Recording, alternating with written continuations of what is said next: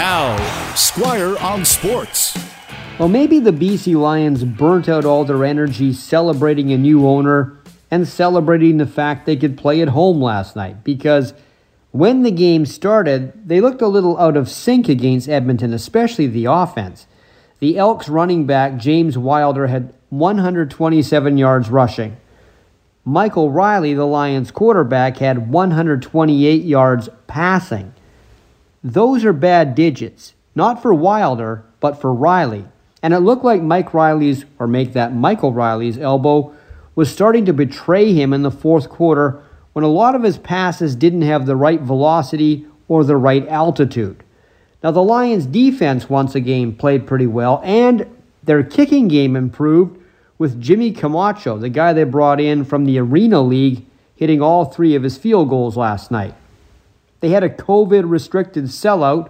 That's another plus. But outside of that, it was a bit of a disappointment, to say the least, losing 21-16. Now, tomorrow, it's the Whitecaps' turn to play at BC Place with fans. They've gone 31 straight games away from their home, but they return having played 7 straight games without a loss. And they might start midfielder Ryan Gold in this game instead of using him as a sub. Now, he was the reason they won in Austin on Wednesday. He came off the bench and was brilliant in the second half.